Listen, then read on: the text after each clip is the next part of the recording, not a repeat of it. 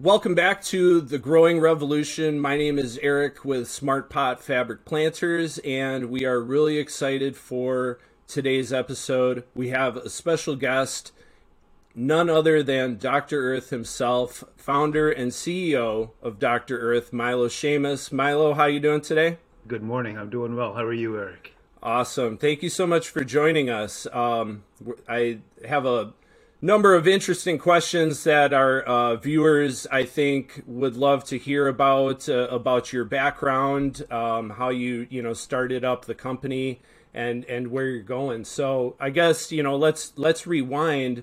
Can you describe your introduction into gardening and who introduced you into this awesome industry?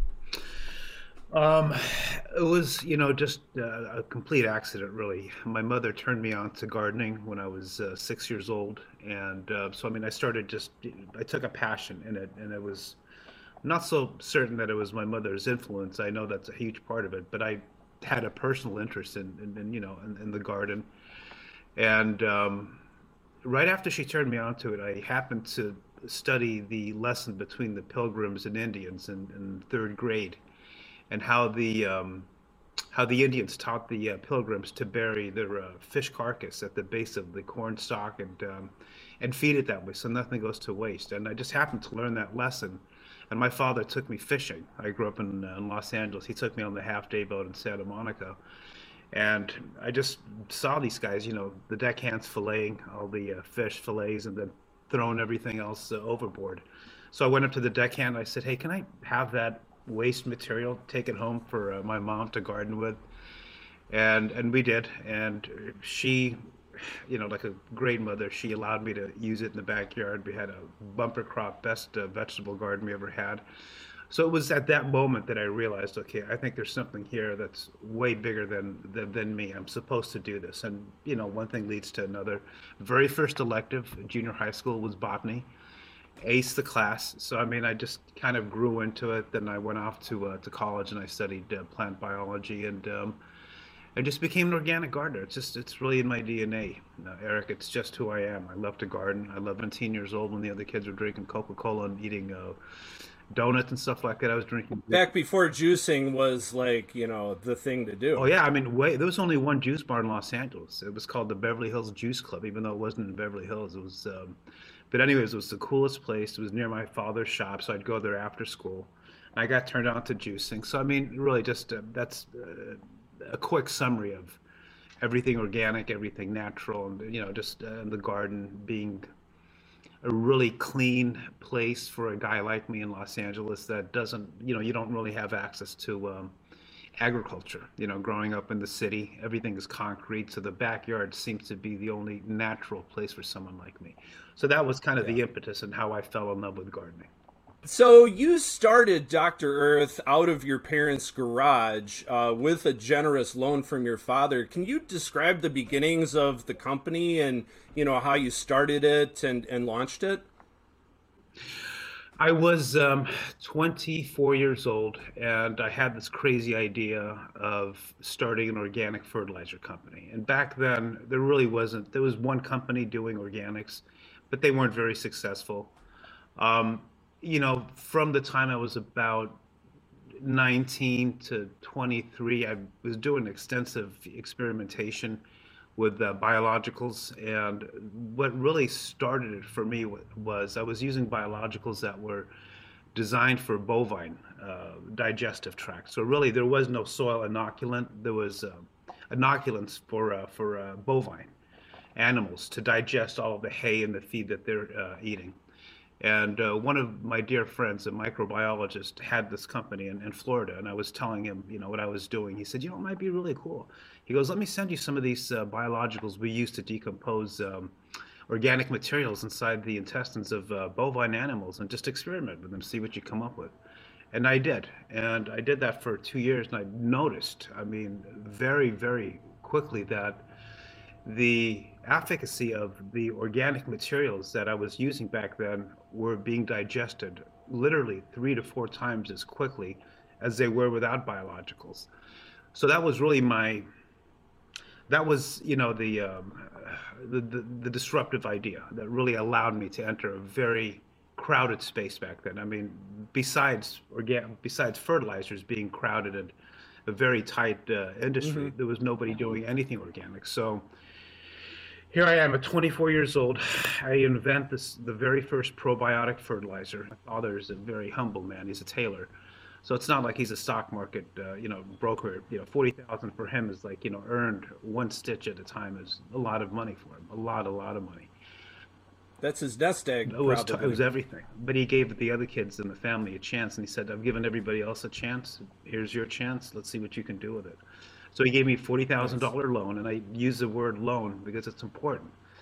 It took me 10 years, but I paid my father back every single penny he let me borrow. By the way, I'm the only kid out of all the kids he's helped that's ever paid a penny back.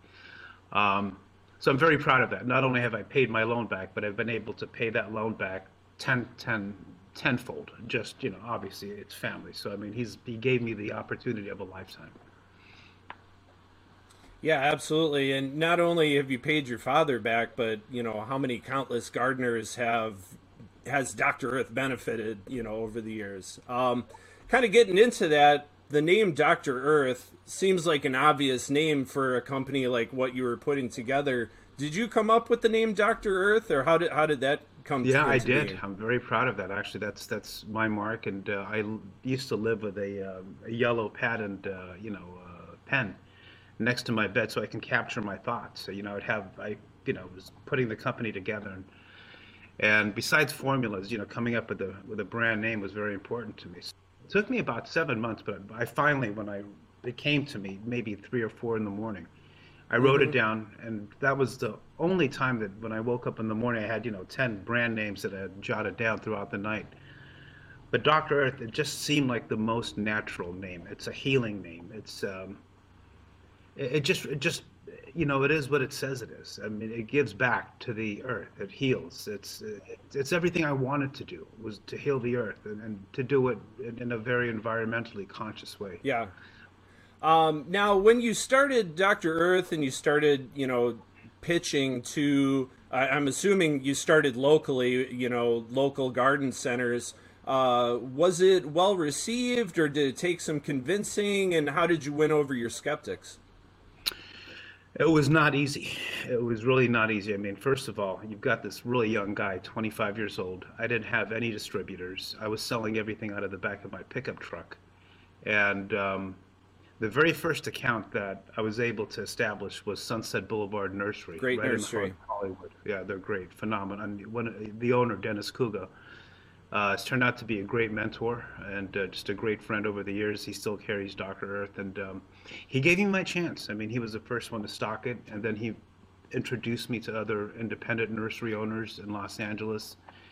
And about 2.5 years after that, Eric, I was finally picked up by distribution, L&L Distributors. They were the very first ones to pick us up. And this was in 1997. Nice, nice. Now, would you say 97 is kind of when you went from startup to the next level of Dr. Earth and distribution? Absolutely, yes. Because I started the company in 92. And that's when, we landed the very first account in 1992. But it took me about 5 years of direct selling and, just getting enough placement to where a distributor would actually look at you. And Yeah. that took me 5 years. So yes, 97 was definitely the tipping point for the company. I think that's a great thing for people to keep in mind, especially young entrepreneurs. They see Dr. Earth products in, every shelf, of a store that's selling gardening products, but it took a lot of hard work to get to that point. Eric, I didn't turn a penny. I mean, in terms of profitability, one of the things that I cannot reinforce enough to young entrepreneurs and just to young people with a dream, any dream, is that you have to be patient and you can't give up on your ideas. I didn't turn a single penny in profit for about 7.5 years. I literally had 4 jobs at the same time. Yep. While I was running Dr. Earth, doing that on the weekends, I grew up in Hollywood, so I was, working in the Hollywood and, the movie industry. My older brother's an architect and a contractor, so I was swinging the hammer whenever I could to, earn money. I was also doing landscaping work, and then I would do Dr. Earth on the weekend. So I mean, I had 4 jobs at the time, and it took me over 7 years before I turned my very first dollar of profit. So yes, persistence. If you believe in something strongly enough, you'll get there. And that's the one thing I always reiterate to young people. Just stick to it. If you really believe you're doing something great, don't give up. Your dreams will come true. Yeah, and anything worth having is worth working hard at, and anything worth having generally doesn't come easy. So, stick to it and you'll get to where you want to be eventually, right? Absolutely. Agree. Now let's get into your products. I know when you were first starting out making your products, like fish inputs were a big ingredient. What are some of your favorite ingredients that you use to compose Dr. Earth's product line? And, can you tell us anything unique about your production process? Yeah, I can. Let's just hit the dry fertilizers first, because that's how that's how I started the company, was building a dry fertilizer line. And I haven't changed the recipe much over the years. But remember the story about, the Pilgrims and Indians. I use fish bone meal as the base ingredient, and I also use fish meal and kelp meal. These are the base ingredients for the product line.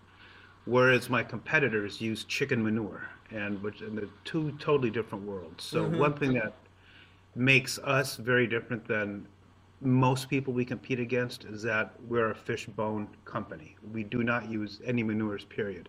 And that's a huge differentiator, Eric, because a ton of fish bone is $1,200-$1,300, and you can get a ton of chicken manure for about $50 to $60. So there's a real material value, a huge difference between the inputs that we use and what's available to us out there. We can cheapen the product and make massive amounts of additional profits, but it's not the right thing to do. It'll create an inferior product. So that's the big deal with what we do with the dry fertilizers. Pardon me.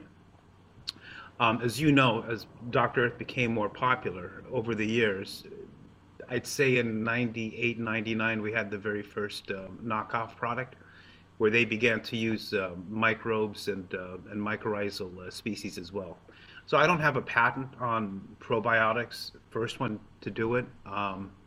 So that's not a big differentiator these days, because most of my competition buys biologicals from the very same people we buy biologicals from.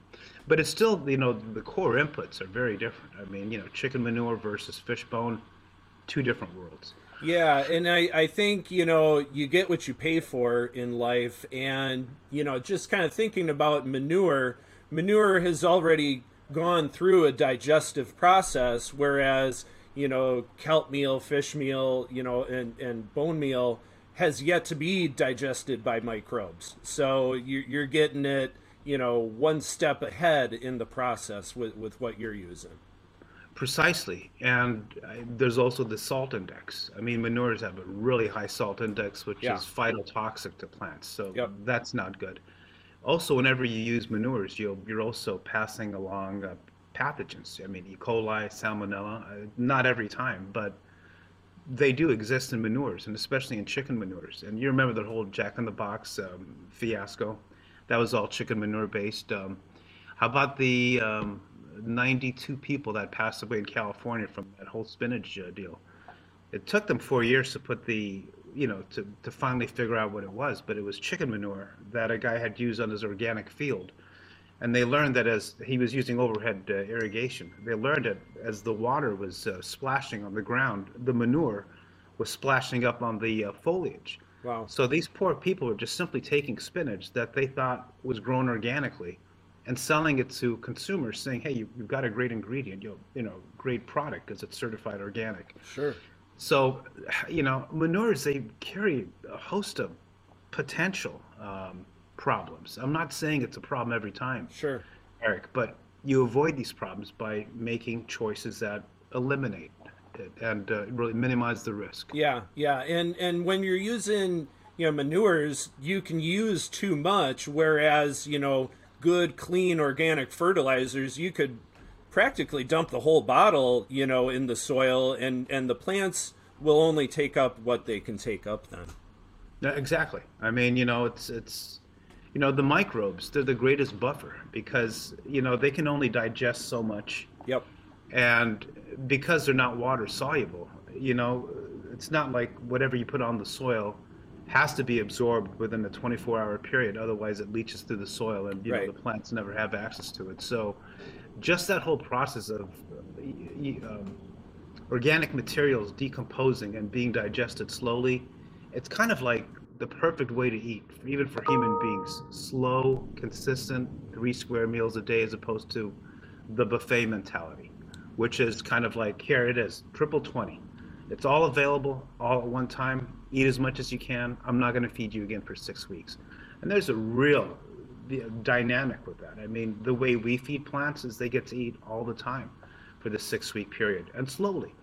So that also has an environmental implication as well, because the soil, because I'm sorry, plants or plant roots are able to absorb 100% of the fertilizer that's been applied.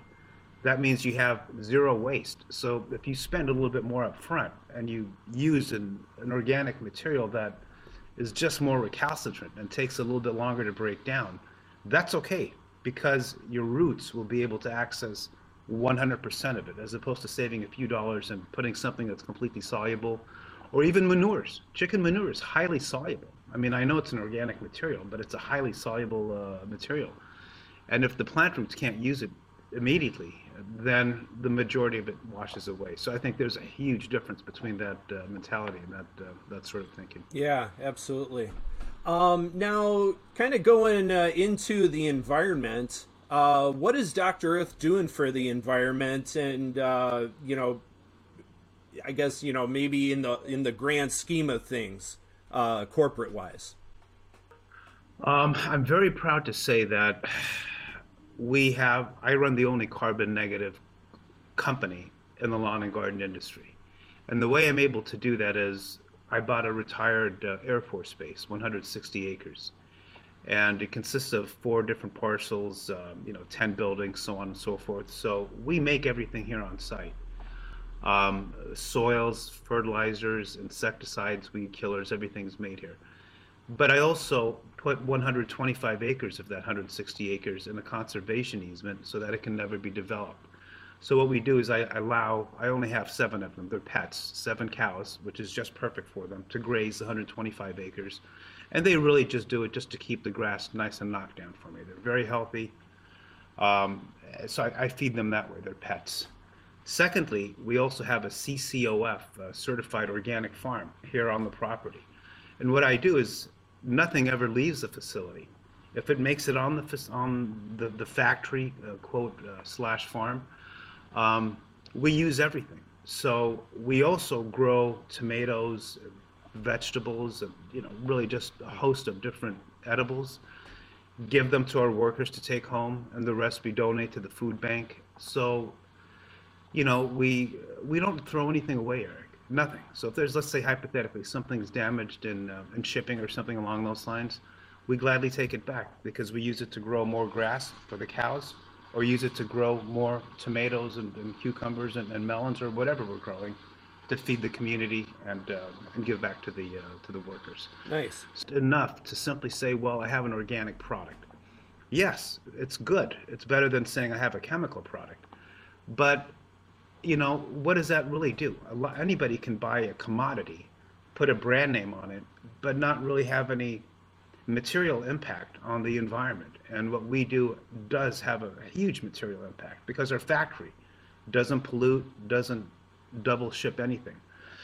Also, a lot of the vegetables that we grow here on site, we also press and we make more fertilizer out of it. So we grow our own fertilizer as well as recycling materials from supermarkets, organic materials from supermarkets. So really, I mean, when you talk about the liquid part of what we're doing, it's anything you would see at the supermarket in the perishable aisle. Yeah, they're just going to throw it away anyways, so you might as well turn it into a fertilizer product.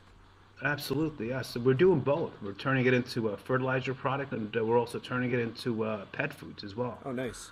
Plant-based pet foods. So there's a lot of neat stuff that we're doing. Awesome. Now, I thought I saw somewhere also that you guys were doing something with your bottling. Yes, we're ocean bound certified. So we use plastic that is post consumer. And what's really cool about the whole ocean bound relationship is that this is not something we're going out to the ocean and harvesting plastics that have already polluted the ocean. We go to third world countries. We pay local villagers to collect their own trash that never made it into the ocean, that was never washed into the ocean. And in these third world countries, we have equipment there. And what we do is we shred everything up, melt it down, ship it back to the U.S. where we make our bottles in Southern California. Now, kind of getting back into, organic ingredients, you had mentioned that, chicken manure especially would be kind of an inferior ingredient. Are there any other organic materials that you think gardeners should maybe be aware of, or, if they're not, if they shouldn't stay away from it entirely, to at least, be conscious of, where it's coming from and what it is? Um, Or is it mainly manure products well, that people should really be conscious I, of? that's the only one that worries me, and it's not so much chicken manure. I don't have really anything against chicken manure. I just think that the chicken manure that's being packaged up is it has the most potential for pathogens because it's factory farming. Now, if somebody has chickens in their backyard and they're able to rake up the manure and compost it and use it in their own garden, and that's usually 99.99% of the time very safe. And I actually like that kind of chicken manure. It's just the factory farm chicken manure that I'm very, that's what worries me because of the conditions that these chickens are grown in. Also, there's the humane factor. It's a very, inhumane way to farm anything. I'm not a fan of it. So, I mean, I've always said that just because it's organic doesn't Right. mean it's good. You know, nicotine sulfate is organic, but it doesn't necessarily mean that Sure, it's sure. good. And then also, Uh, with the input it's usually ingredients the that these lowest of the animals are rung, consuming and other the very materials. lowest, all GMO contaminated. Plus, to make sure that their chickens don't get sick, they have to pump them full of antibiotics and hormones to fatten them up. So, I mean, these poor chickens are getting the worst of everything: conditions, food, the worst quality food, and then we have these companies raising their hands saying, "Hey, we're great, we're organic, and we're certified organic," and they're taking this waste and having it certified organic and misleading consumers into believing, well, it's certified organic, it must be good. That doesn't always necessarily translate to the truth. Right. So, speaking of GMOs, what are your general thoughts on GMO technology and farming? Is there a place for it, or should we just try and avoid it altogether? You know, this is one that I was in my first book. I really focused on this. Did a lot of research. As you know, I'm from Vacaville, so Genentech is just down the street from me here. And in '96, when that was released, where the very first organism was actually released up here, and you know, I, it's almost letting the genie out of the bottle. It's really almost impossible to put it back in. And there's just some things in life that I don't understand enough to have to be able to make a decision, about how the world should be touched and who gets to play God in a situation like that. And the reason why I'm not a big fan of GMOs is because anytime you take something and you alter it, unless you give it enough time and have enough historical data to prove that it's safe, you're still kind of dancing with the unknown. And for that reason, I'm not a big fan of it. Now, sure, things in nature are going to, be hybridized. Just they come together, and that's how you get different species. But when you take something out of a nucleus and you change the molecular structure to do something different or behave differently, I personally am not a fan of it. I don't, eat GMO foods, and I don't use anything GMO in my company. But there's a lot of people that believe there's a place for it, more on the medical side, and I believe there may be. If we're talking about genetically modifying a kidney or a liver or something to keep human beings alive, then you will need genetically modified technologies. But I think it's two different things. I think when you and I say, well, hey, should we genetically modify alfalfa so that this way, when we spray it with, Roundup ready weed killer, that it controls everything and let it be what it is. I don't think that that's necessary. Is there a place for it? As I said, using the stem cell technology or to grow organs and other body parts to keep people alive, I'd probably say that I would agree with it. I mean, if somebody in my family were sick and that's the only way we're going to save them, I'm sure you would feel the same exact way. Let's use it. Sure. Yeah. I totally agree that, once you let the genie out of the bottle, it's very hard to put him back in. And, a lot of this technology, yeah, we've done the research in laboratories, but, real world, we don't know if GMO salmon is going to take over the ocean and totally displace, what's naturally out there. So, I'm with you. I'm a technology guy, but I'm also a little skeptical as well. Now, let's see. Now, what do you think about people who have grown organically and have not had good results? I'm thinking that it's because they were using, just the organic input ingredients and probably not the microbiology to go with it. What do you think about that? I think that's exactly right. That was the birth of Dr. Earth, was to solve organic materials having such a bad reputation because they didn't work, or the perception was they didn't work. And by the time the gardener became so frustrated and actually used a chemical product, it was just enough time for the microbes to build up their colonies to a large enough size to break the organic materials down. Eric, it also depends on like how living the soil is. If you've been an organic gardener for a few years, even if you never use an inoculant, you should have enough biodiversity and biology in the soil to break organic materials down. If you're dealing with a sterile soil or somebody that's been gardening chemically and now they all of a sudden want to go organic and they say, well, I can just use, for example, pure alfalfa meal or pure fishbone meal, and they don't get the results. It's simply because there are no microbes in the soil to break it down. It's kind of like you and I. Unless there's beneficial organisms inside our body, whenever we eat something, we can't break it down. So, and the soil is very much the same way. You have to have living organisms in the soil. And I think you're spot on when you say without the biology, organics don't work. That's just a fact. Yeah. I had a great mentor a number of years back by the name of Harley Smith. And the biggest thing that he drove home to me was plants cannot absorb large organic molecules. They have to be first broken down by microbes. And really using organic fertilizers without the microbes is, you're really missing the whole point. Exactly.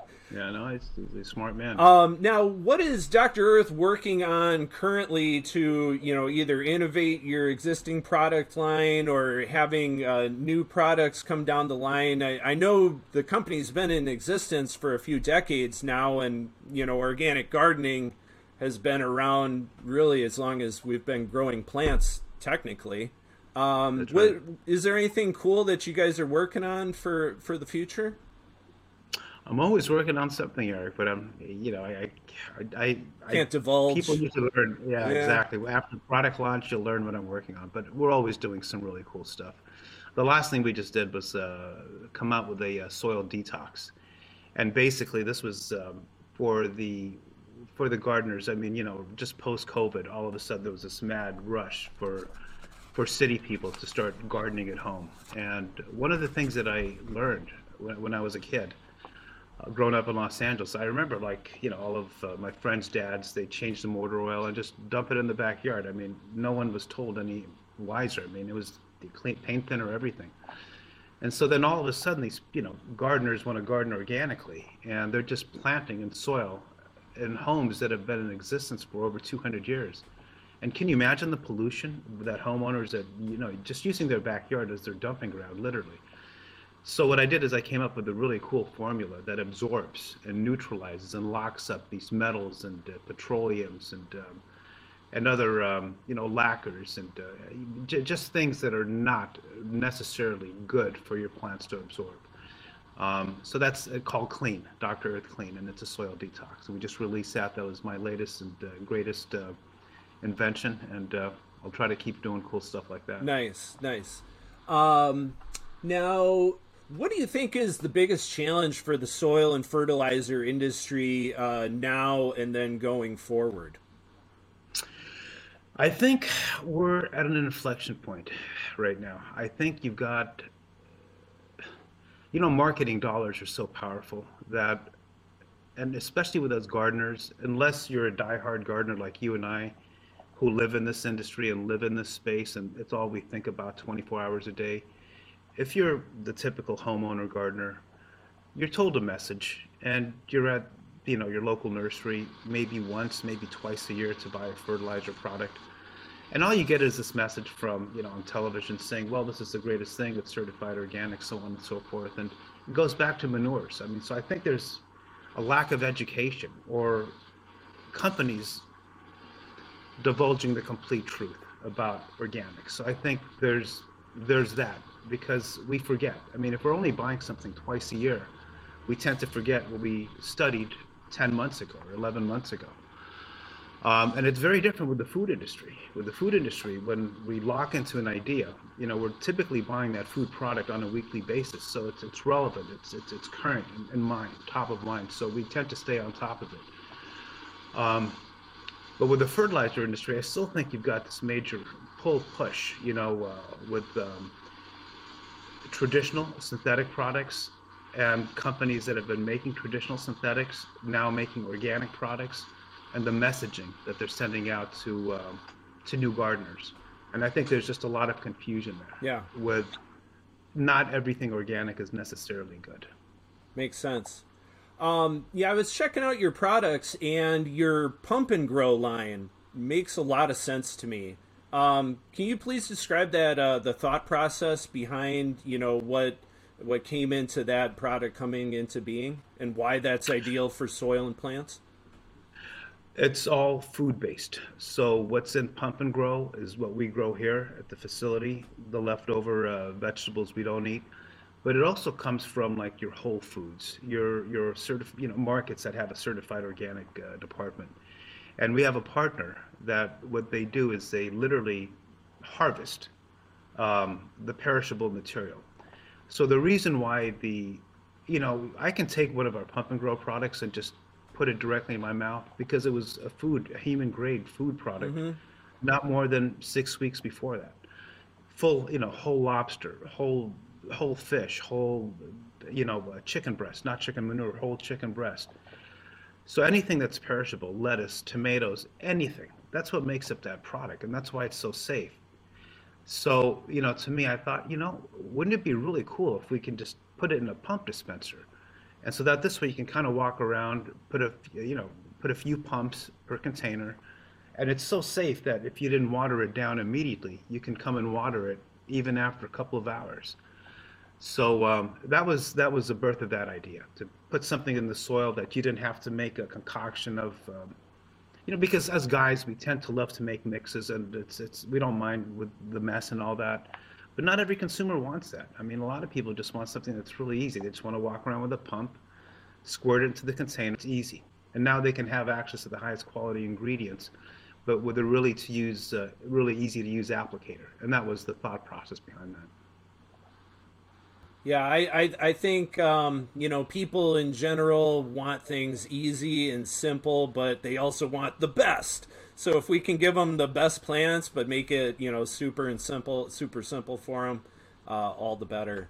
Now, Smart Pots being the original, fabric growing container, all of our, customers are obviously container growers. Do you have any tips for container growers in general when using Dr. Earth products? I do. I think that with all containers, when it all depends on when you're planting. If you're some people just fill the container up and then plant in it later, or they'll plant in it right away.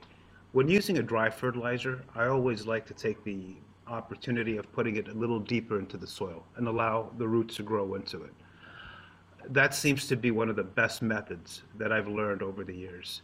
And then use the liquid fertilizer to feed it, because then that'll just make its way down and saturate the entire soil material. That's the one big tip I would say, is like make sure that the roots have something to grow into. Now you can homogenize the entire blend.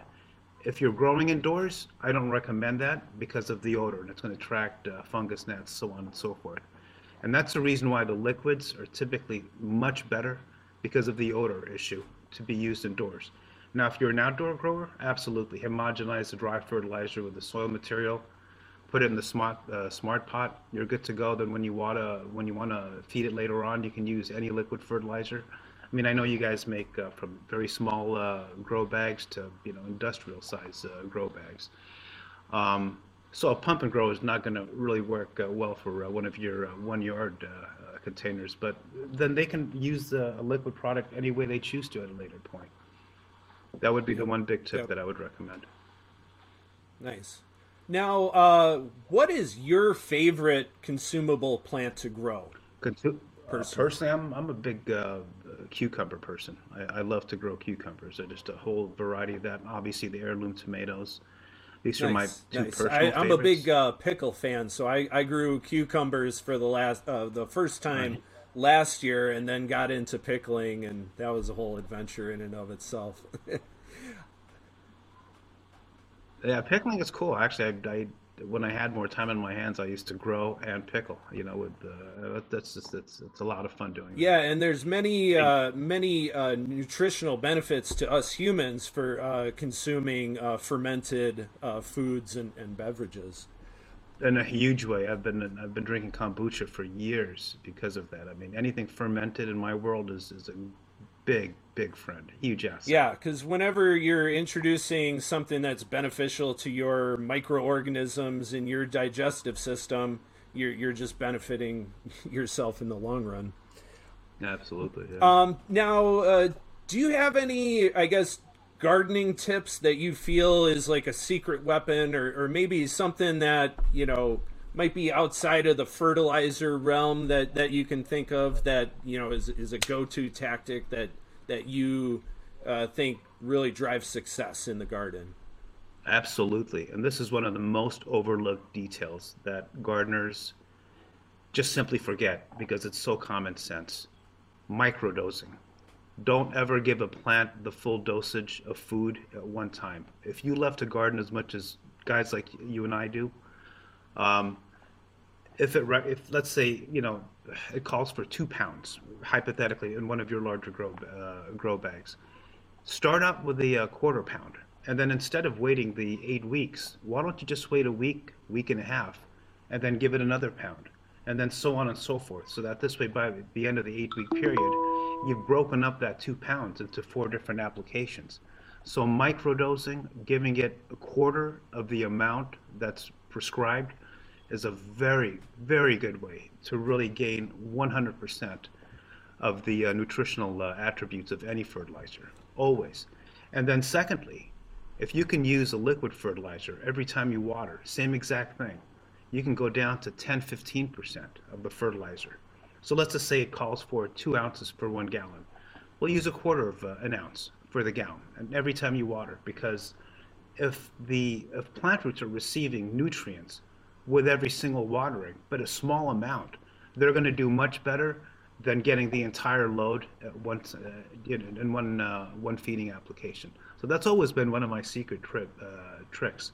Give it just 25% of what it needs. That makes total sense, because you think of, I always say people and plants are more similar than most people realize, and would you rather eat one huge meal a day, or would you rather break that up into 3 or 4 smaller meals?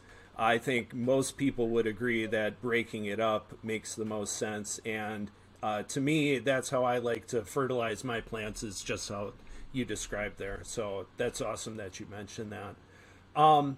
Now, where can people go for more information on, Dr. Earth? I'm assuming you guys have a lot of educational resources that people can get a hold of. Absolutely. Just visit us at drearth.com, drearth.com. Um, it's a very extensive website, Eric, and I've written 3 books. The literature from all 3 books have been flowed into the entire website. Um, there's also a lot of catalogs that they can download that I've been writing since 2001. There's got to be at least 14, 15 catalogs on our website that they can download. So it's a very, very educational website. I really pride myself on educating the gardener so that they can be successful and draw their own conclusion as far as what works best for them and their families and their garden. Right. Yeah. And at the end of the day, gardening should be fun. It shouldn't be, a chore or, monotonous because, then you're not getting the benefit out of it. So I guess, did you have any last, words to pass along to our viewers here on, just gardening in general?